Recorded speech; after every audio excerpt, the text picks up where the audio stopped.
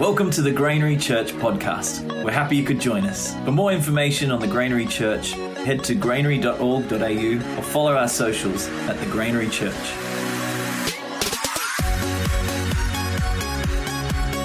Good evening. So, we're speaking today from Matthew chapter 7, verse 7 to 12. I'm not speaking like the Queen and saying we're speaking today. I mean, all of us who are speaking today are using this scripture. And it goes like this: ask and it will be given to you, seek and you will find, knock and the door will be open for you. For everyone who asks receives, and the one who seeks finds, and to the one who knocks the door will be opened. Is there anyone among you who, if his son asks for bread, will give him a stone? Or if he asks for fish, will give him a snake? If you then, although you are evil, know how to give good gifts to your children, how much more will your Father in heaven give good gifts to those who ask him? And this is a really salient verse, this next one. In everything, treat others as you would want them to treat you, for this fulfills the law and the prophets. And whenever Jesus speaks about the law and the prophets, he's speaking about our entire belief system. So one of the challenges of being a Jesus follower is the contradictory nature of Scripture. Because here Jesus says that our Father loves us so much that he wants to give us good gifts, and all we have to do is ask and seek and knock.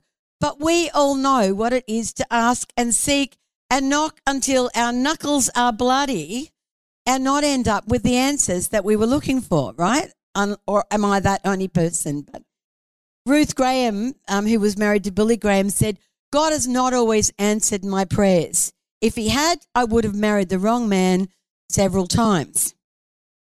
Our confusion over this scripture has a lot to do with our ignorance of the backstory, because the Western society has a Greek mindset, which is a way of thinking that categorizes everything. So we read these 6 verses as standalone. Even in the chapter that they're in, they're under their own heading. And so, but it's not like that as it was written in the original. And so we read it as unconnected from the rest of what was being talked about, which was the Sermon on the Mount. It was an entire day that Jesus spent on the mountaintop talking to people who wanted to know from him how they could live a better life. But we see it as a heavenly soundbite about persisting in prayer and hang in there, stay focused, and we'll get what we want. But that's not what Jesus meant. Jesus was a Jew. That means he was a Middle Eastern man, and he was talking to a Middle Eastern audience, and everything flowed out from that mindset. So each part works within and upon the other parts. So people went to spend the day with him so that he can teach them, and he tells them that following him is a narrow road and it's not for the faint-hearted, and they know that what he's saying is how they live in each part of their life will impact how they live in all the other parts of their life. It belongs within a larger context. So if you read the Sermon on the Mount and see some of the other things that he talked about, and I'll just mention a few of them, having a clean eye and not showing off your donations to increase your status, and forgiving and getting the log out of your own eye before you start dealing with anybody else's stuff, and how you treat with your spouse, work together with this part of prayer, because how we live dictates how we pray. And so what we focus on dictates what we ask for and what we seek. What we focus on comes out of who we want to impress, how fearful or ashamed we are, and of what. And that dictates what doors we'll knock on. How much we need safety or superiority or comfort or acceptance or applause will affect what we look for and what doors we knock on. So Jesus' brother, James, gives a bit of an explanation of the intricacies of this. In James chapter 4, verses 2 and 3, he says, you don't have because you don't ask, and that's another whole set of things to talk about, but you ask and don't have because you ask with evil intentions to waste it on your own cravings. Now, we crave to be valued. We crave safety. We crave acceptance and the feeling of belonging. And it's very easy for those needs to shape our prayers. In fact, they do. But the backstory is found with Adam and Eve. Now, they used to love their dad visiting them every afternoon in the garden. He would come and he would talk to them about the issues that they were faced with and how their life went. And he would explain to them what they needed to know about their lives. So everything they needed to know, he would teach them. But after they took up Satan's suggestion, which was about the fact that they could work out the difference between good and evil for themselves without God having to tell them, something appalling happened, which they hadn't expected and they hadn't factored into the equation. The reason that God told them not to eat from the tree of the knowledge of good and evil was because he wanted to spare them from the awful pressures that come with decision making. And I'm just going to give you one example, and it's just one example, but you have all your own examples. We know that the people in the Amazon, they need work. Some of their work comes because they're logging the trees, and some of them get to drive the trucks with all the logs on them, and then they get taken to certain places and they get worked on, and then they get turned into furniture, and it's cheap furniture. So we in the West who need good, cheap furniture that we're going to put on Facebook sales in 3 years' time, we can buy that furniture, and so everybody, it's good for everybody, isn't it? Right? It's good for the loggers, it's good for the truck drivers, it's good for the furniture makers, it's good for the people who buy the furniture, and so that's good. But the other side of it is that the Amazon jungle is the lungs of the earth, of the planet. And as it's being decimated and more hundreds of thousands of acres are being destroyed, our well-being is under severe threat. So that's bad, right? So now we've got these terrible decisions that we have to make over anything. What's more good or what's more bad? And so, God wanted to keep his people from having to face those kind of pressures. But the first time that Adam and Eve ever felt negative emotions began from that point when they took on for themselves the determination to decide what was good or bad. So they looked at each other and they saw that they were naked and they were ashamed. Now, they'd always been naked. They were created naked, but they weren't ashamed before. And suddenly shame comes on these people, and they're so weighed down by shame that they try to cover themselves any way that they can. And then the second thing that happened was that God comes walking in the garden like he always did, and instead of them running to him and saying, "Dad, you're here," or "Dad, we're in trouble, we've just done the wrong thing," instead of doing that, the Bible says that they were afraid because they were naked, although God had made them naked. And so they hid. And so the third thing that happened was that they had to leave that beautiful paradise that God had made for them because they were no longer perfect and they couldn't stay. And so this unholy trinity took place at that point. Shame and fear and rejection became part of their lives. So in taking on that horrendous responsibility of working out for themselves what was good and what was bad and what was right and what was wrong, they unwittingly absorbed this unholy trinity of shame and fear and rejection, along with all the subcategories like arrogance and pride and cheating and lying and self-pity and consumerism and all the other things. They took it all on. So they not only experienced those emotions daily, but they began to wield them as weapons against each other. And that became a pivot point of all cultures, Christian or not. And many prayers were unconsciously, and many prayers are unconsciously and unknowingly shaped by those characteristics. And in that way, the gospel can be weaponized and prayers can be weaponized as well. So that's why Ananias and Sapphira made a big deal out of their financial gift, and they pretended that they'd given everything they received when actually what they gave would have been enough. Nobody was saying to them, give everything you've got. But for whatever reason, they needed to put forward something that wasn't true.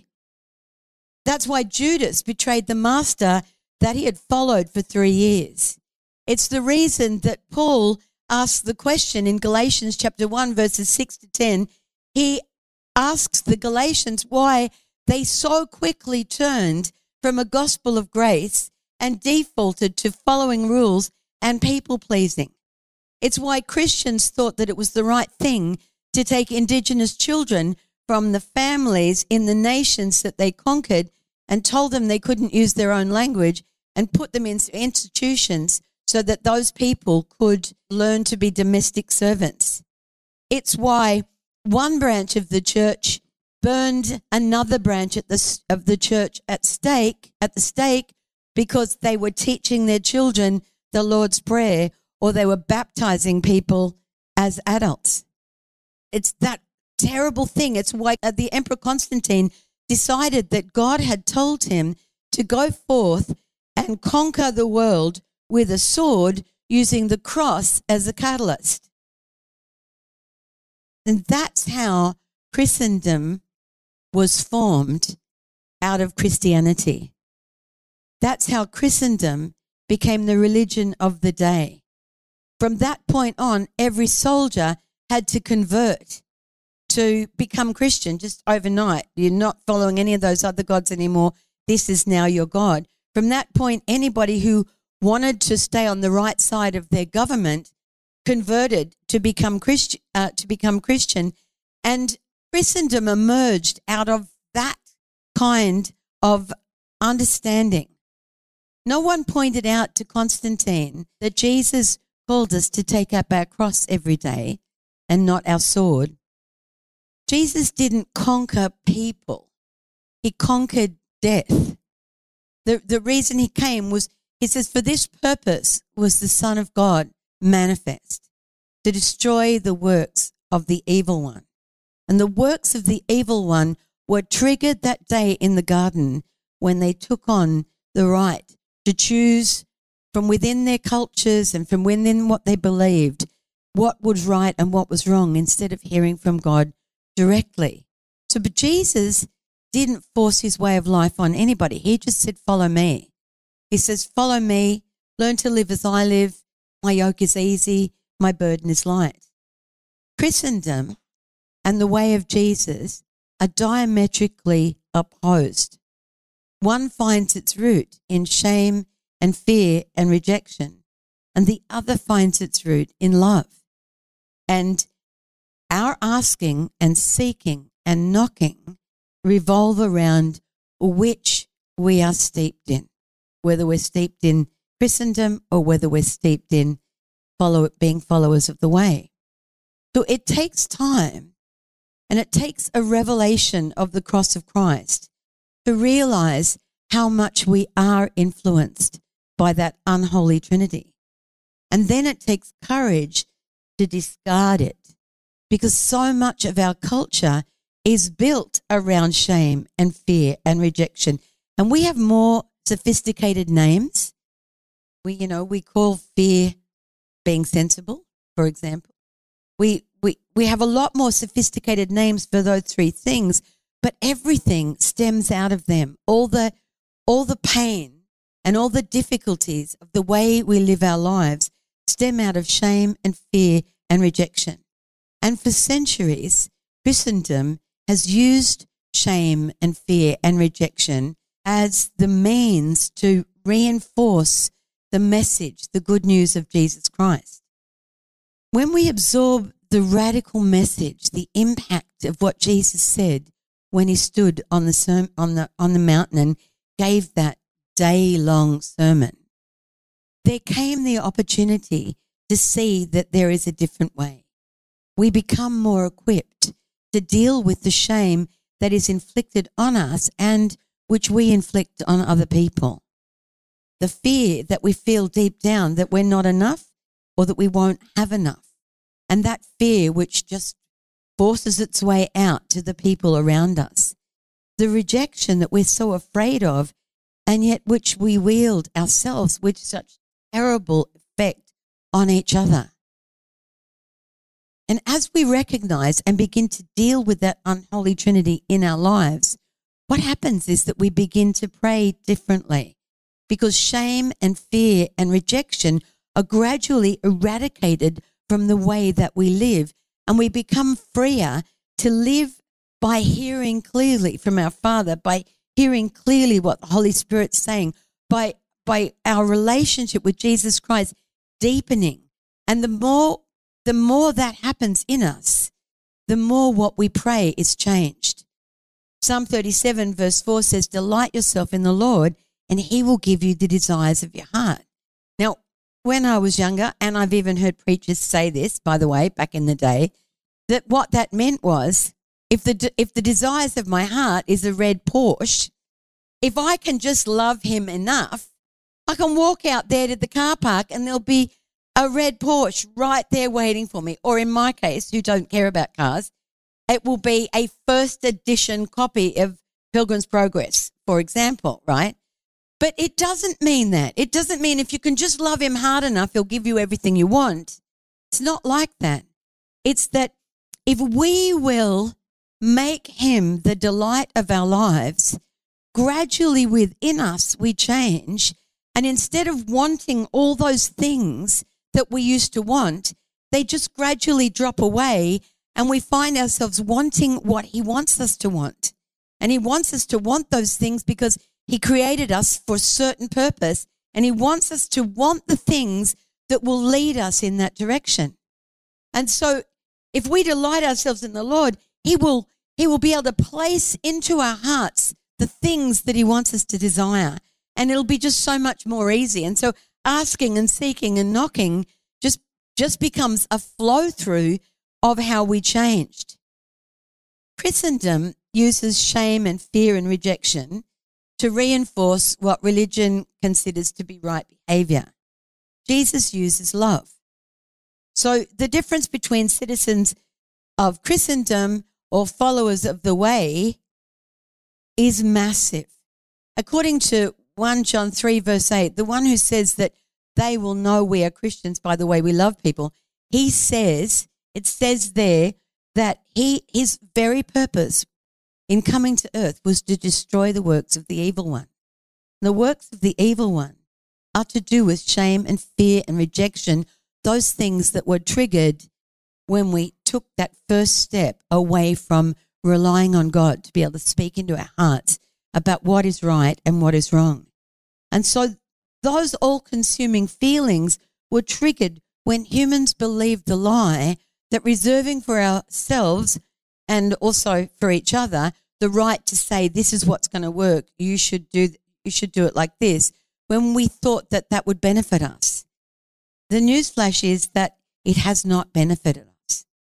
We're changed when we read the Sermon on the Mount and we ask God help to live it out. And as we're changed, our prayers change. So we no longer pray what we've decided is good for me or for them. We pray the purposes of God to be manifest, which is why praying the scriptures or praying in tongues is so helpful, because when we're doing that, shame and fear and rejection don't get a look in. And so in that last verse, Jesus tells us to treat people as the way, we would like them to treat us. He says to do that will fulfill everything that we believe. Now, when I first became a Christian, I was already married. I quickly went into a church that actually turned out to be a cult. And so it was very controlling, and there was a whole lot of stuff that was wrong with it, and that's another story. And I was there about 7 years, and I was fully invested. I really put everything that I had into it until, gradually the Lord helped me see that we were living in Christendom and we weren't living as followers of the way, and he rescued us out of it.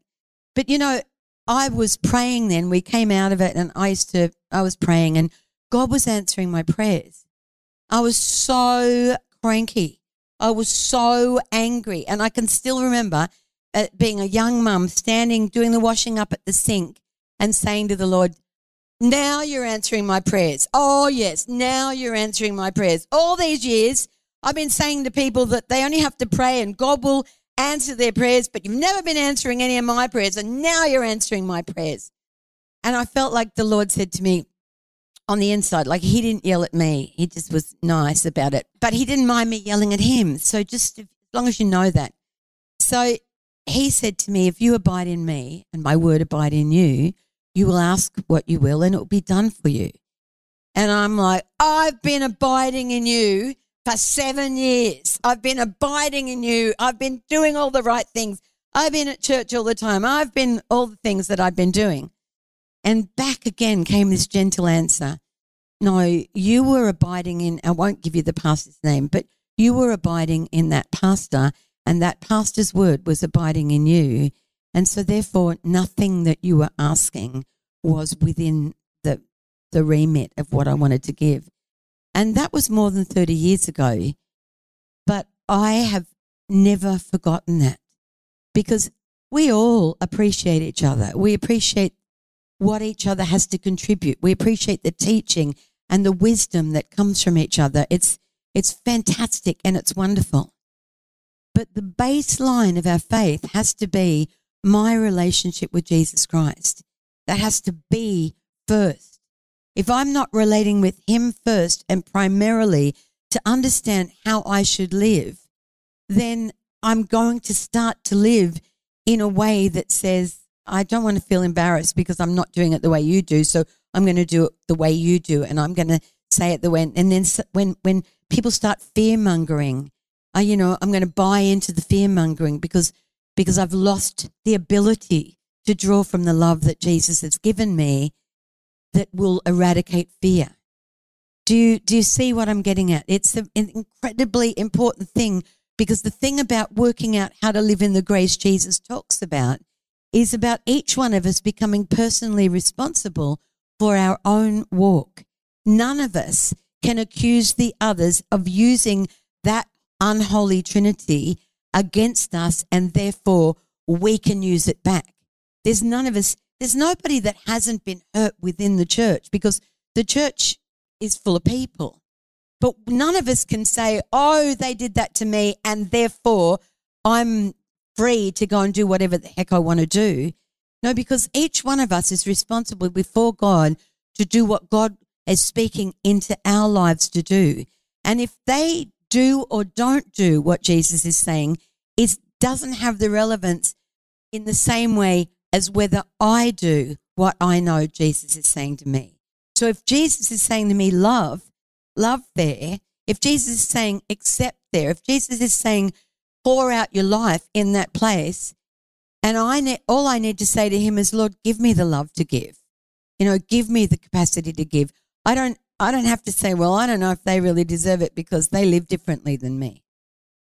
We don't get to decide who is worthy of the love and who isn't worthy of the love. That's not one of the things that Jesus gave us the right to do.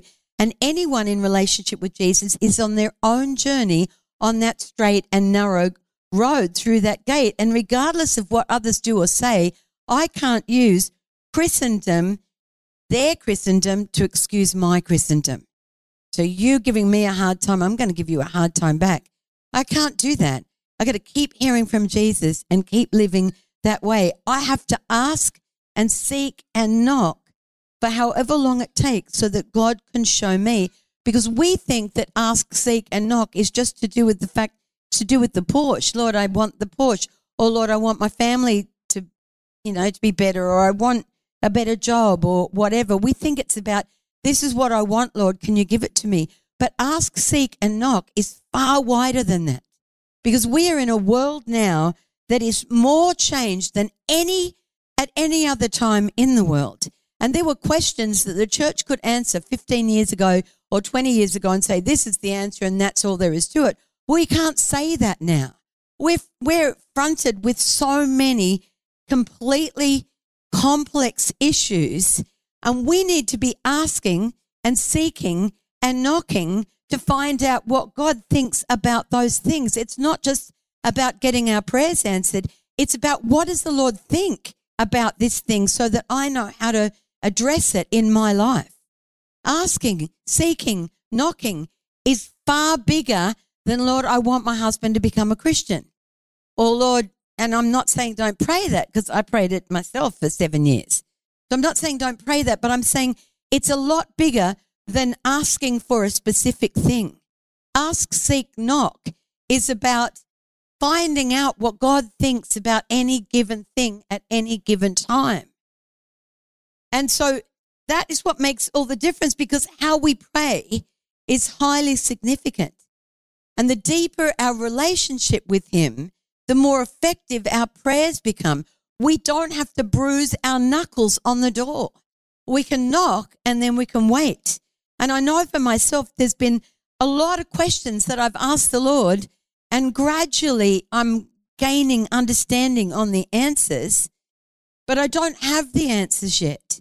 And the knock and ask and seek, what revolves around that is the willingness within the Christian to wait and be able to say, I don't have an answer yet. I'm just sitting in this middle place, waiting until I can understand. And that's all right as well. In fact, it's far better to be able to do that than it is to say, this is the answer. I heard that 15 years ago when I first started going to church, and nothing's changed since. Because the difficulty is often we think that what we believe as church, in inverted commas, is the final, that God isn't going to say anymore. But every generation, the Lord just keeps talking. And we need to be willing to keep listening. And if that means I don't have an answer right now, that's okay not to have an answer. So our trust in him becomes the conduit through which answers come. And within that, as we allow ourselves to be changed by the whole of his teachings, not just a little bit here and there.